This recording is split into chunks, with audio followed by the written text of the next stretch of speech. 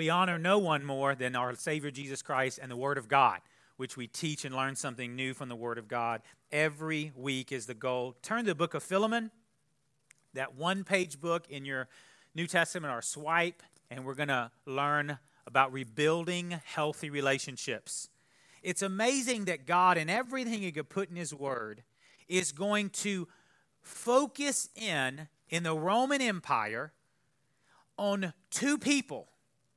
Philemon, a wealthy Christian who has a home in his church, who had a runaway slave named Onesimus, who was not a believer. Now, at this time in the Roman Empire, Rome ruled the world, and there were about 60 million slaves. Most of them were sold themselves into slavery because of debt, but slavery was an evil, and it has been since it's plagued on this fallen planet, but God is greater than that. So Onesimus has stolen from his godly master, Philemon, and he's taken off, tried to hide in the large metropolitan Roman area. But you can't hide from the Lord. So the Lord finds him, Paul brings him to the Lord, and Philemon becomes a beloved brother. Onesimus becomes a beloved brother. So Paul realizes, wait, I know this guy who you ran away from and stole from. So Paul is sending him back with a letter to Philemon, not only to him, but his wife, his son, most probably. That's the beginning, the greetings.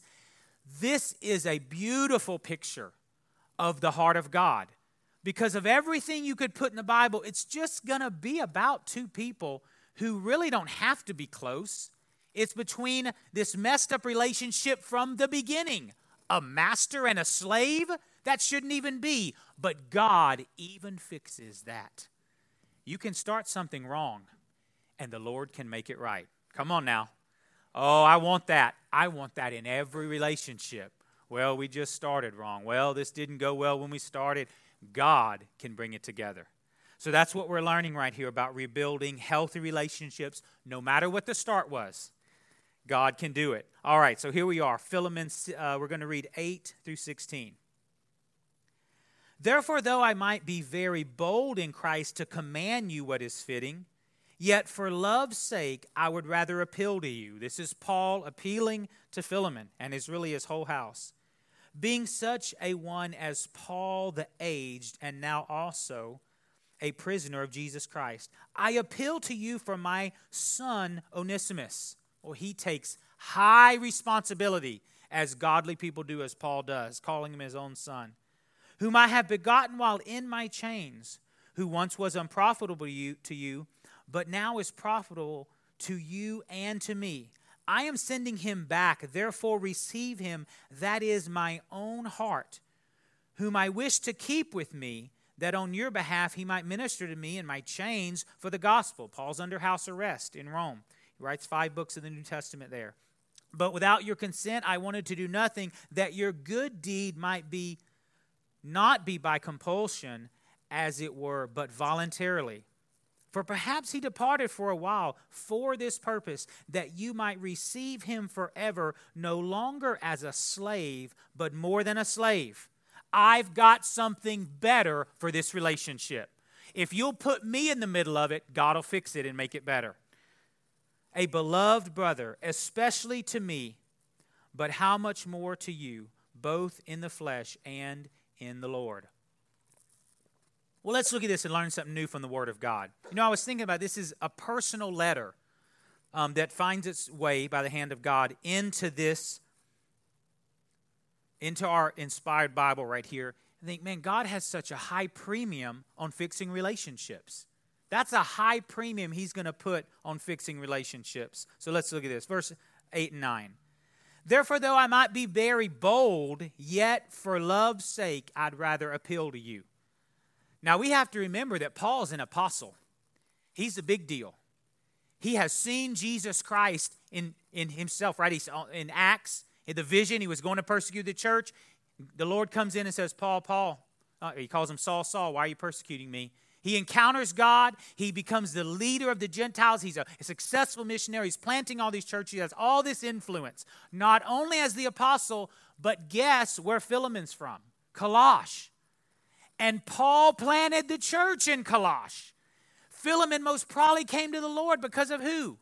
Paul. He has all of this spiritual authority, not only because of the position, but also personally. It's personal authority.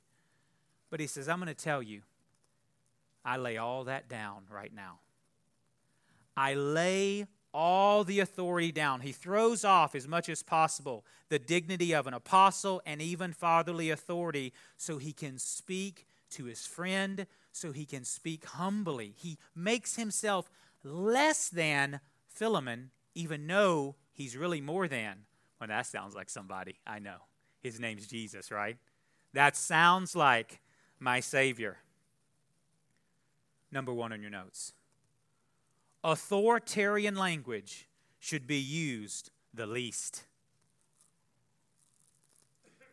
Come on, say least. Paul doesn't use it.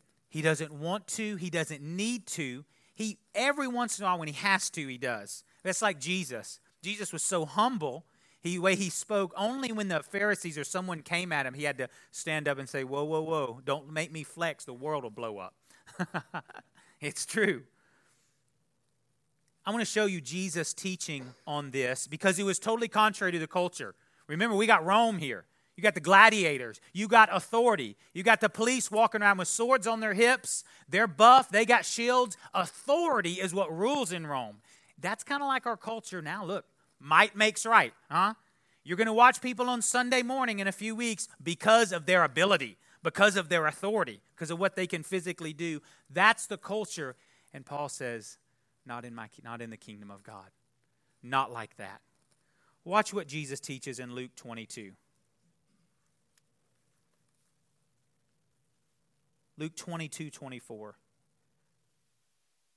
Now there was also a dispute among them as to which of them should be considered the greatest.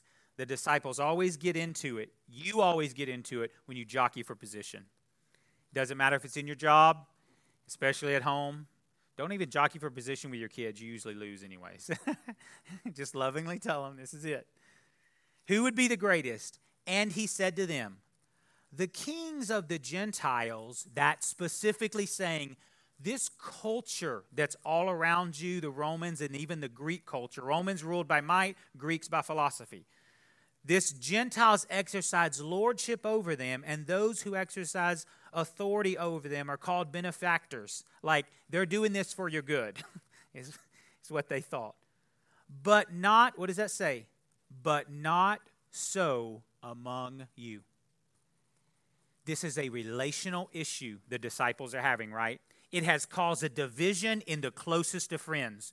Men called by God to work together to plant and expand the local church, and because they're jockeying for position, division has happened, right? But not so among you, he says. On the contrary, he who is greatest among you, let him be as the younger, and he who governs as he who serves. Authoritarian language is not our language, Christians. The world uses it, TV may use it, but we don't because there's only one authority, it's God. And we can humble ourselves under the mighty hand of God and he will lift us up. Listen to the way Paul says it one other way in 2 Corinthians 5:14. Look at this. Just the first few words, look at that. For the love of Christ, what?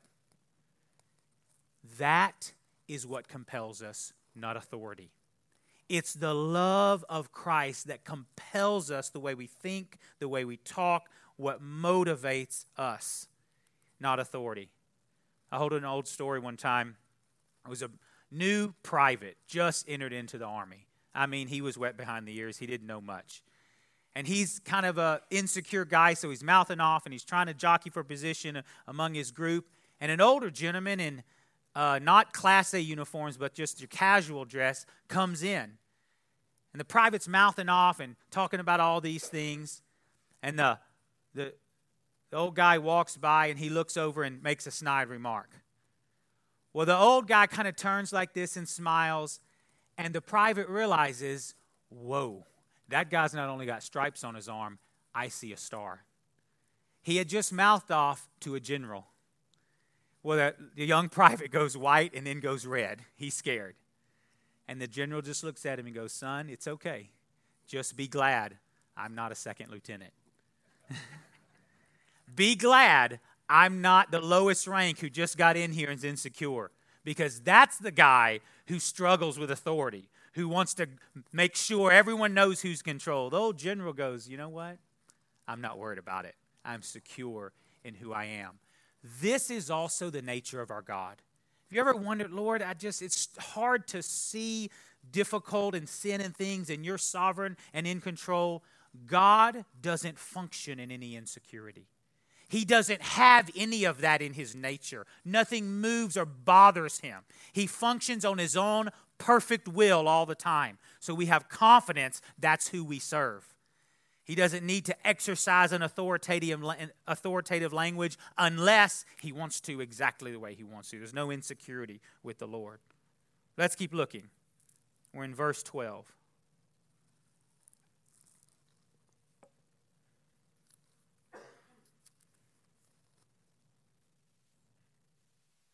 I am sending him back. You therefore receive him. That is my own heart. Well, that's very personal, right? That's deep, my own heart. And you think, okay, what is that? What is he saying there? What does that mean? He's sending his own heart. Well, he's sending the deepest part of him, like, I want you to love him like you love me, right? In my stead.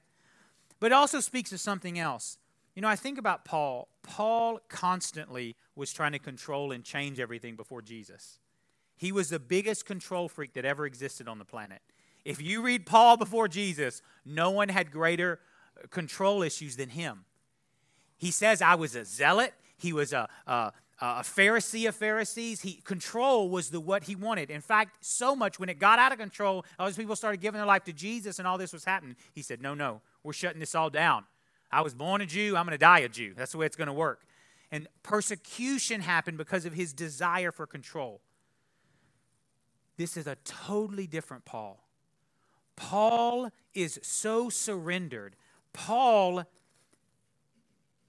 gives his heart in the person of Onesimus because Paul surrendered. Let me explain it like this.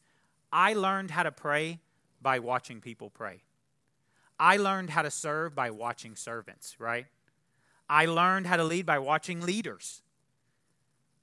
The reason why Onesimus has a heart like this is because he saw it in Paul. If we are going to have healthy relationships, number 2 on your notes, change happens when surrender is present.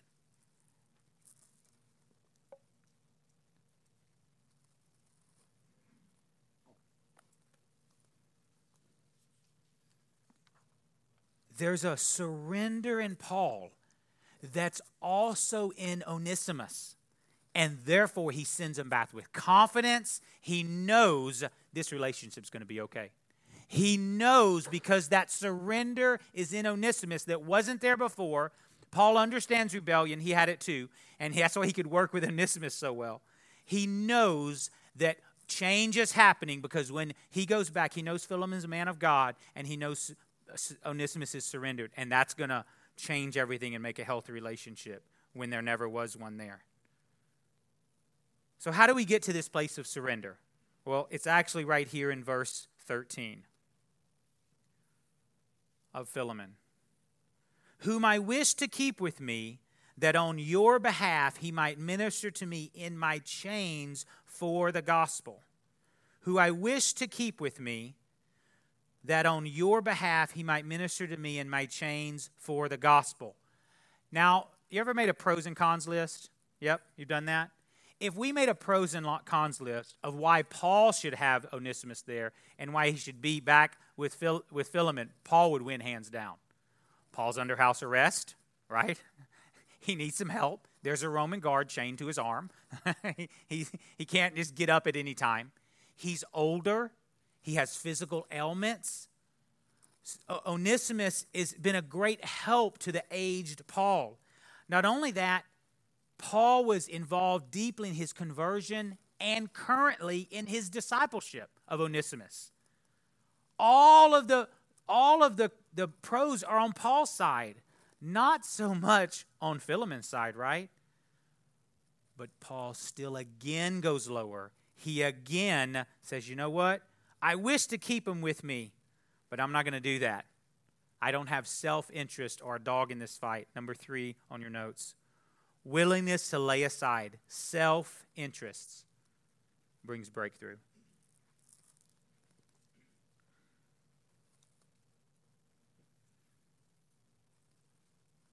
If you want breakthrough in a relationship, lay down your self-interest. Amen? Right? I learned this the hard way when I first got married. Right?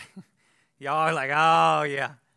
When I first got married, I thought, I'll push and I'll drive and I'll fix everything. I'm the leader, right? So what I did was I just pushed and I drive. All right, this is what we're going to do. This is where we're going to do it. Well, when she wouldn't want to do that, my wonderful, almost perfect wife, when she wouldn't want to do that, I said, well, okay, that's fine. This is what I want to do, and I can't make it happen, so I'll go above me. I'll quote Scripture to her until she listens. I'm going to tell you, men, go not that way. It leadeth to destruction. Was the Word of God wrong? Absolutely not. Was my motives in using it wrong? Absolutely. This is hard to imagine. The Word of God I was using, I was quoting it right, but it was for self-interest, not for her. Guess what God did not bless? That! I don't know why. I thought it was supposed to work every time. If your Bible's not working, that may be the reason. That's a theological difficulty. I went way out on a branch. I'm coming back. Willingness to lay aside self-interest. That is what brings breakthrough. I'm willing to lay aside everything I need, and I'm the more needy one, Paul's saying, at this season of my life. I am the more needy one. I don't care. I don't care, actually. I'm more concerned about the will of God and the health of this relationship that's broken. James 3:17 says this so well. Right here. But the wisdom that is from above is first pure. No dog in the fight. It's got no ill will. It's got no manipulation. It's pure. Then peaceable. It wants peace. It's desiring peace, for he's a God of peace. Gentle. What are the next 3 words there? Willing to yield. That's the above wisdom. That's what we see right here. Paul was willing to yield. My Savior was willing to yield. I want to be a person in every relationship that's willing to yield. Not to sin, not to falsehood. That's not where we yield. But in my self-interest, in what I need or want, I want to be willing to yield. I have learned this the hard way again. Because every time you get, you need to know this. Don't get a lot of new stuff. It makes it harder to yield. Okay? For my 40th birthday, I got a 65-inch 4K TV. Oh, it's beautiful. As far as things on this planet, beautiful. Like, you can see the blades of grass on the field. That's how beautiful.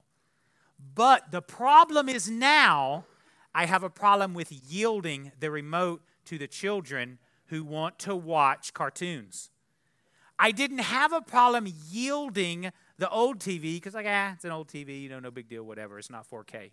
But now, when the stakes are higher, that is where we struggle with yielding. Amen?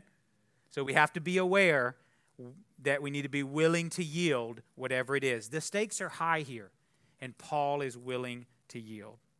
Let's keep looking. Verse 14.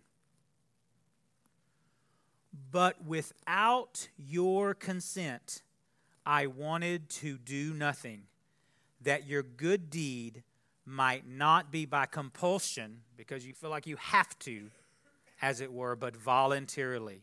But without your consent, I wanted to do nothing. One of my favorite quotes that has become a life quote for me: submission is not submission until it's tested. Submission in your life to a spouse, to whatever it is, you have to submit to your work, your boss. It's not submission until it's tested. When it's tested, then you'll know if you have submission.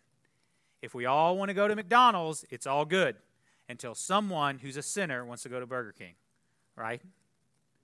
then we'll see where the submission is. Paul says, I want you to know that I'm not doing this without your consent. Even though I have all the authority, even though I could, I want you to know that my submission to what your answer is going to be is true. It's tried. But without your consent, I wanted to do nothing, that your good deed might be not of compulsion, as it were, but voluntarily. Number 4 in your notes. Reliance on God creates healthy relationships.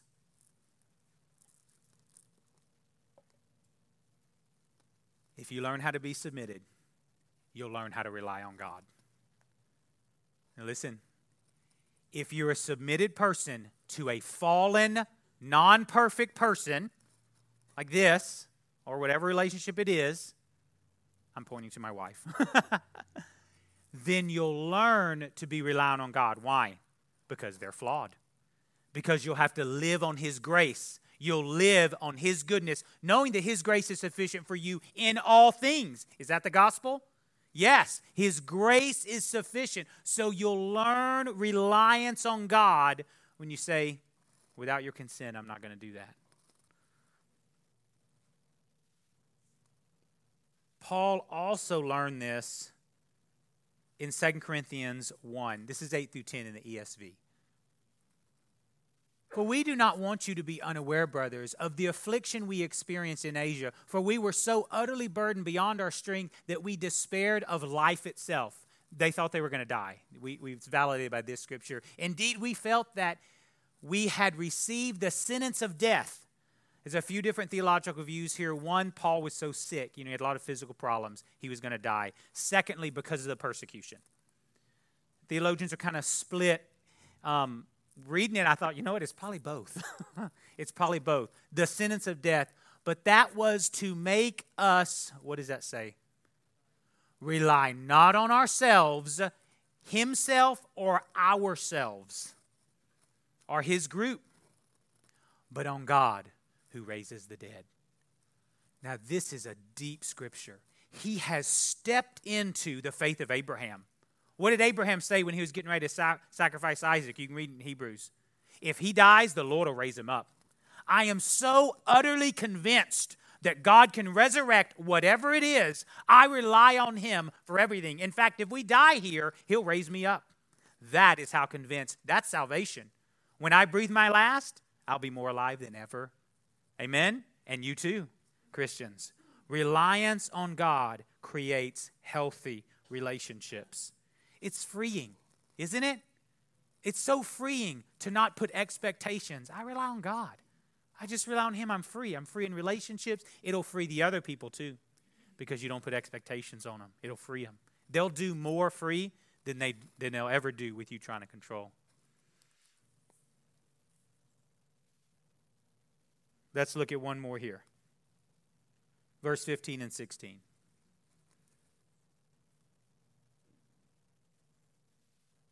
For perhaps he departed for a while for this purpose, that you might receive him forever, no longer as a slave, but more than a slave, a beloved brother. Perhaps God has something way more important and for you to focus on than earthly relationships. Perhaps earthly relationships, while important, they matter, are closer to what Solomon said, like a vapor. And there's something way more important that we always need to have in our view, that we're not just looking at the temporal, but we're always looking at, number 5 on your notes. Eternal relationships are always our highest goal. Eternal relationships, that is our highest goal. I would feel totally unsuccessful if I had a long-term relationship with anyone and I didn't talk to them about Jesus. And I didn't talk to them about, I know that I'm going to heaven if I die right now because I know my Savior, his name is Jesus, and he saved me from my sins. It would be the greatest travesty of my life to have a long-term relationship and it to be not eternal. That is the greatest heartache of mankind. Amen? So we deal with all relationships like this. We deal with all relationships like this. This is the picture in the book of Revelation. Let's look at it. Let's go forward in time. Revelation 22, 3 through 5.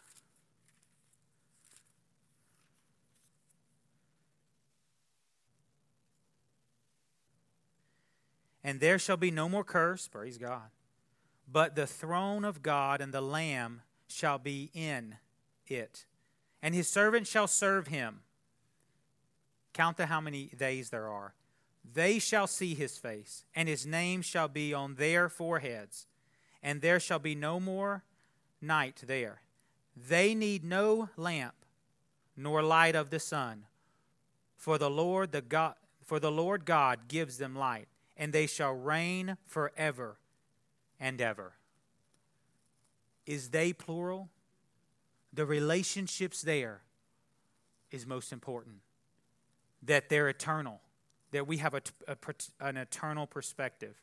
Years ago, before I had kids, I was watching Dr. James Dobson, and you probably know that name, you've heard it before. He's an older guy now. He's a very laid back guy, isn't he? I mean, he's like my old man. I mean, I've never even heard him raise his voice. He's just, so happy, and he's a psychologist, and he talks like this, and he's just not flamboyant. Like, I've yelled more in my life by the time I was 5 than he did in like 50 years. He's just even keel. It's great. He's great on the radio. So I'm watching a video from him, and it's shocking. Because he's talking to a group of teenagers, and this was years ago when I was a teenager. I'm watching this video, and his son is in the audience. And it's a small group. It's like, 15, 20 people. And he's passionate beyond, I didn't even know he could go to this level. Like, I didn't know you had that. And he's pleading with this group. And about halfway through it, you realize his son is in the group. And he keeps saying over and over and over, just be there. Would you just be there? And you talk about Christ to save you, and you talk about how God changed his life, and you talk about the gospel, and over, just be there. Just be there. A man who was more concerned about his son's relationship with his heavenly Father than with his own earthly father. He was more concerned about his relationship with his heavenly Father than his own relationship with his son. And this is Dr. Dobson. And this is, the psychology king. I was like, that's it right there. That is a focus on eternal relationships. Let's stand up.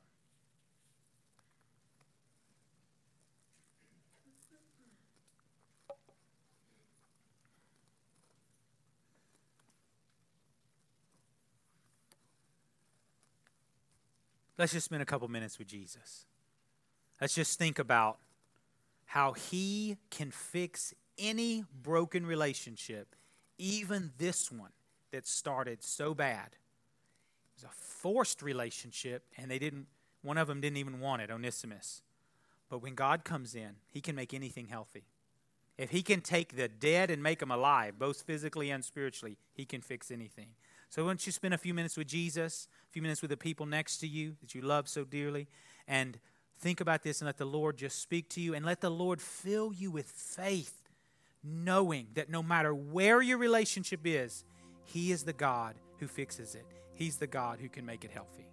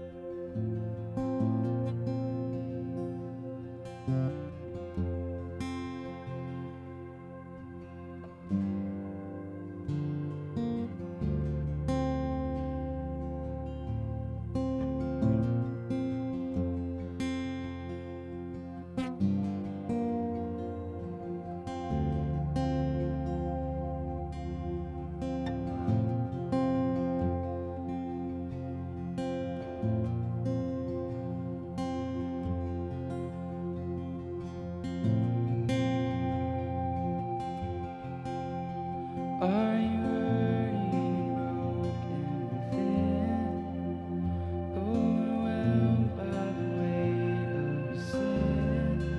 Jesus is holy. Have you come to the end of yourself? Do you thirst for a drink from the well? Jesus is calling.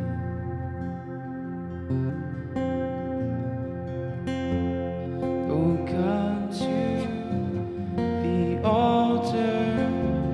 The Father's arms are open wide. Forgiveness is bought with the precious blood of Jesus Christ. Blood of Jesus.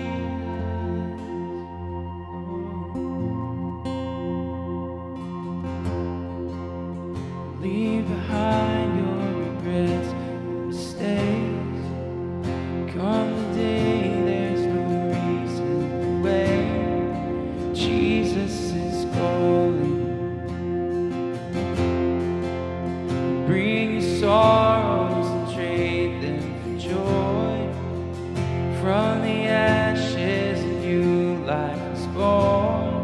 Jesus is calling.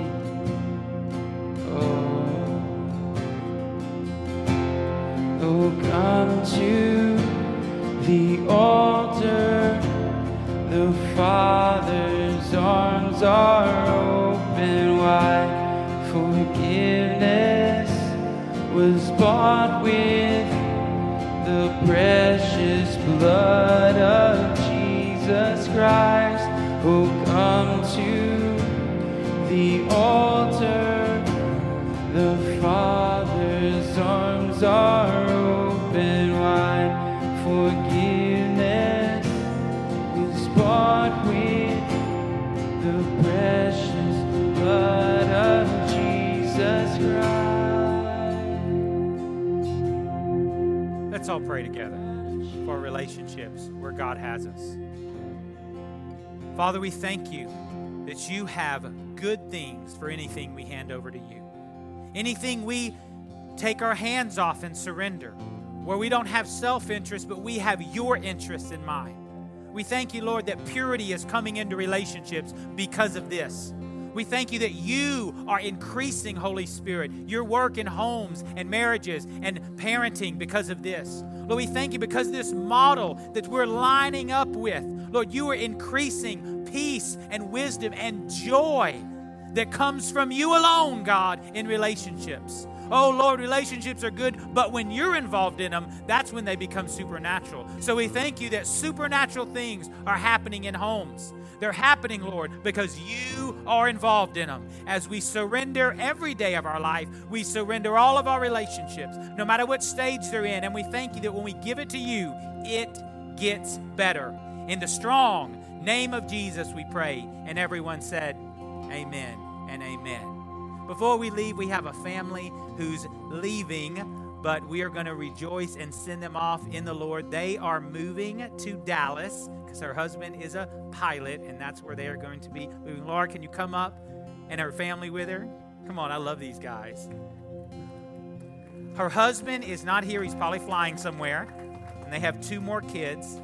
This is Laura, and her husband is Bruce, and this is Bruce's parents from Scotland. We love him. Every time I come, he smiles, encourages me. This guy loves the local church. He's always encouraging me. I love it. Yes. My family, my husband and I moved here just over 6 years ago. And we spent the first few years, visiting churches around town. We weren't really sure where we fit in and where our home was. And I met Megan. I'm going to cry, sorry. I met Megan at a homeschool circle, and it was genuinely your love for the Lord that brought us to this church. And so I want to say thank you, first of all to God, but thank you to both of you for your obedience to the Lord, for your willingness not to just preach at us, but your gift that God has given you to teach us and to disciple us. And thank you for loving our family so well. Oh, y'all made it easy. And this is hard. These are hard things. But I want to show you a scripture. This happened. This is a part of life. And I want to show you Acts 14:23. It says, and when they had appointed elders for them in every church, they, with prayer and fasting, they committed them to the Lord, because Paul and they were leaving. It was a separation. In fact, he wouldn't see some of these on this side of heaven again. They committed them to the Lord, in whom they had believed.